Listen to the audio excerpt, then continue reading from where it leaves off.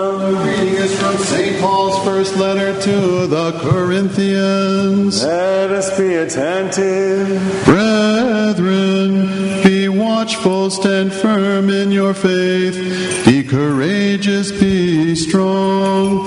Let all that you do be done in love. Now, brethren, you know that the household of Stephanas were the first converts in Achaia, and they have devoted themselves to the service of the saints. I urge you to be subject to such men and to every fellow worker and laborer. I rejoice at the coming of Stephanas and Fortunatus and Achaicos, because they have made up for your absence, for they refreshed my spirit as well as yours. Give recognition to such men. The churches of Asia send greetings. Aquila and Prisca, together with the church in their house, send you hearty greetings in the Lord. All the brethren send greetings. Greet one another with a holy kiss. I, Paul, write this greeting with my own hand. If anyone has no love for the Lord, let him be accursed. Our Lord, come. The grace of the Lord Jesus be with you. My love be with you all. In Christ Jesus. Amen. Peace be to you, the reader. And with your spirit. Alleluia, alleluia, alleluia. Draw your bow and prospering wing, because of truth and meekness and righteousness. Alleluia, alleluia, alleluia. You have loved righteousness and hated wickedness. Alleluia, alleluia, alleluia.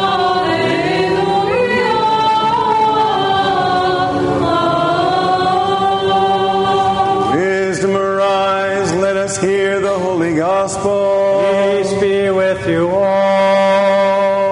And with your spirit.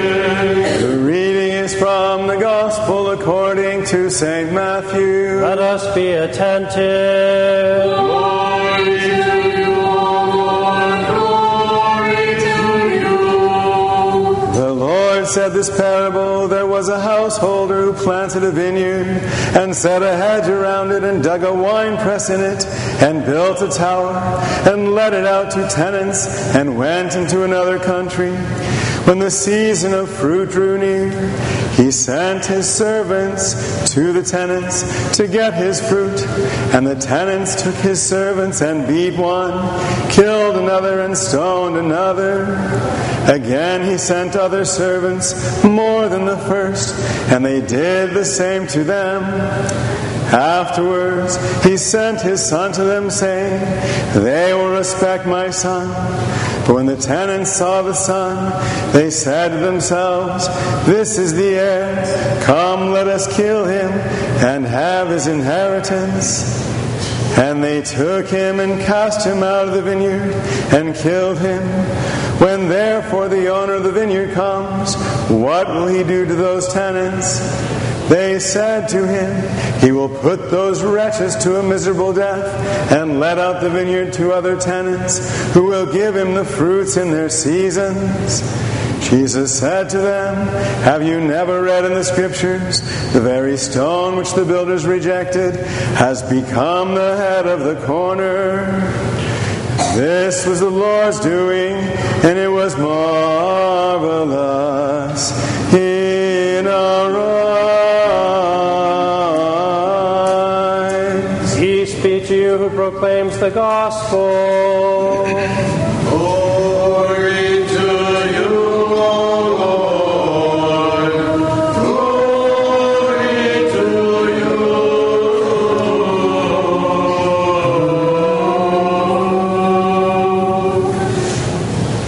In the name of the Father, and the Son, and the Holy Spirit. Amen.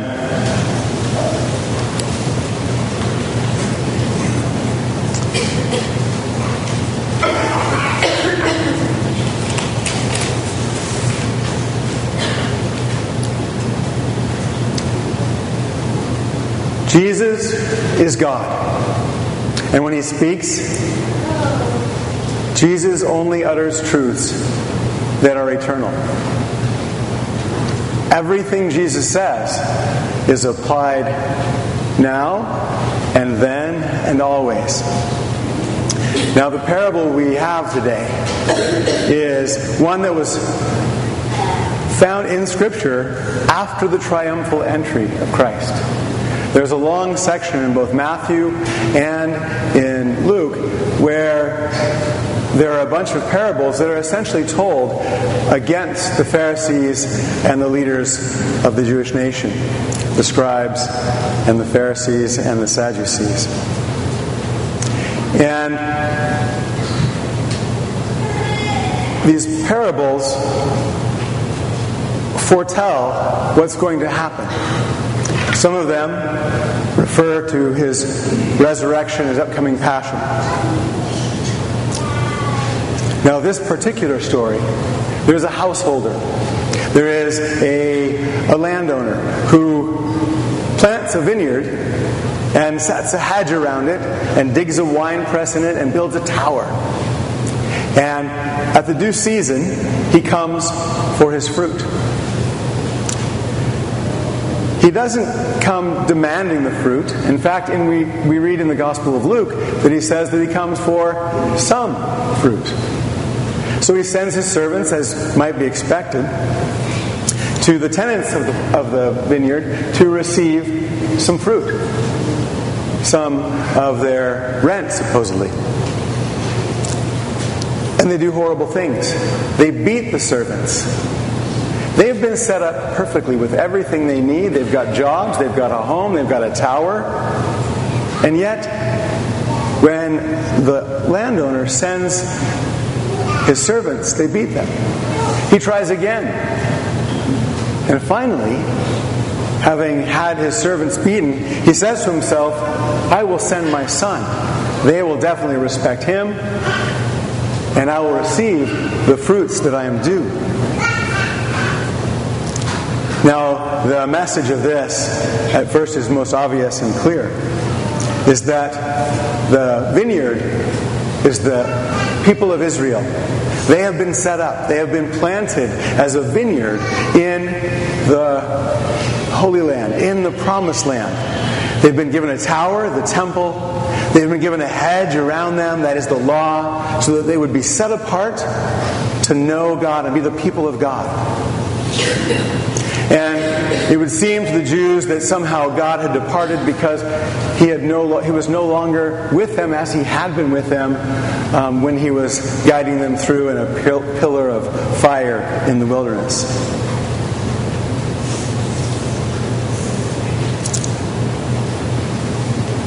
So the Jews, we know what happens. They reject God. They reject a relationship with him in favor of a law, in obeying the letter, and they lose the heart. And their hearts are far from God. And so we see that God sends his Son in the fullness of time to the Jewish nation, expecting and hoping that they will receive him. And they do not. And instead, as we know, they cast him out of the vineyard, out of the garden, and they kill him. And this metaphor is beginning to sink into them, and he realizes that the tenants realize that it spoke against them. The Sadducees and the Pharisees realized that it spoke against them. The very next verse, at the end of this, it's not in the reading today. It says, therefore I tell you, the kingdom of God will be taken away from you and given to a nation producing the fruits of it. When the chief priests and Pharisees heard this, they perceived that he was speaking about them. Now, For us, we look at this gospel and we see the goodness and the patience of God. He continually reaches out to His people. He sends His own Son to redeem them, to make them His own again, and all He asks from them is the fruit of righteousness. Instead, they kill His Son. So He's going to give that vineyard to another set of tenants. And of course, those set of tenants are us. That is us, the church. And instead of concentrating on the answer given to them by the Pharisees, that He was going to put them to a miserable death and to a horrid end, instead He concentrates and says, no, did you not hear that the stone that the builders rejected has become the chief cornerstone? He's going to build a much better vineyard. We will be the branches, and He Himself will be the vine, as Jesus says in St. John, chapter 15. We are the ones who are the inheritors of this vineyard. We have been set a hedge around us, that is, the lives and the witnesses of the saints and the apostles, and a tower has been set in our midst. He's given us also everything that is needed to bear fruit unto salvation. He's given us our baptism, has filled us with grace. He has chrismated us and given us His Holy Spirit. He has placed us in His temple, in His church, and has poured out His love over and over again and given us the sacrifice of Himself that we partake of in every liturgy. We have everything that we possibly need. He expects us then to bear fruit. And then, what is that fruit? Well, we read often that the fruits of the Spirit are love, joy, but the first and greatest is love. And all of the other fruits of the Spirit proceed from love. When Jesus was raised from the dead, one of his closest apostles, Peter, had denied Him 3 times. And he appears to the 12 and has breakfast with them, sitting on the beach after they were fishing that morning. And he looks at Peter and says, "Peter, do you love me?" And Peter says, "Lord, you know that I love you." And Jesus looks at him again and says, "Peter, do you love me?" Peter says, "Lord, you know that I love you." A third time Jesus says to him, "Peter, do you love me?" And now Peter is grieved because a third time he said, "Do you love me?" "Lord, you know I love you. You know all things. Yes, I love you." Now, he asks us the same thing. He doesn't ask Peter or us, "Do you love me?" to shame him, but to restore him, to show them what he must do. And at the end, he says, "Then feed my sheep." Do you love me? Then feed my sheep. Now, each day, in our whole lives, Jesus asks us for the fruit of what He has planted in us. He is the vine and we are the branches, and unless we abide in Him, we bear no fruit. And Jesus comes to us to see the fruit of what He has planted in us and says to us, "Do you love me?" And we would all like to say, "Yes, Lord, of course. You know that I love you." But to say that, the words might stick in our throat a bit. Because we know that we have not loved God as we ought to have loved Him. We have not borne the fruit that we ought to have. We want to love Jesus. We do love Jesus, but we love so many other things that also compete. And so therefore the fruit in our lives is small and maybe a little pitiful. And yet Jesus asks us over and over again, "Do you love me?" When the prodigal son came home in repentance, the father didn't say, well, that was kind of tough, but you kind of deserved it. He only saw the love of his son and restored him fully. When the Lord asks us, do you love me? And we honestly say that perhaps we do not love you as we ought. He doesn't do this to shame us, but to restore us. He does this to show us the way. To show us the way to Him and to reveal our own hearts. Jesus asks us again and again, like He did to Peter, do you love me? And He says, then obey my commandments, for they are not burdensome. He calls us by name, do you love me? And we say, yes, Lord. And He says, then follow me. Take up your cross and follow me, and I will be with you. Do you love me? Jesus says to us again and again. He says, know me. Abide in me and give me your heart. Jesus asks us over and over, do you love me? He says to us, then confess your sins to me, and I will heal you. Do you love me? Jesus says to us. Then care for the poor. Visit the sick. Visit those in prison. Do good to those around you. You will always have them with you, and that is why. Jesus asks again and again, do you love me? Then love your neighbor as yourself, and love even your enemies. We've been given a very short to-do list. It is to love God above all and to love our neighbor as ourselves. This is the fruit that we offer to our Lord, the fruit that will result in our salvation. Do you love me? Jesus says to us. Then forgive each other from your hearts. St. Herman of Alaska once was speaking to some naval officers. And this question came up of, do we love the Lord? Do you love the Lord? And the officers all said, well, of course. Of course we love the Lord. Of course. And St. Herman's reply was this, and I, a sinner, have been trying to love the Lord God for more than 40 years, and I cannot say that I perfectly love Him. If we love someone, we always remember Him and try to please Him. Day and night, our heart is occupied with that person. Is that how you love God? Do you turn to Him often? Do you always remember Him?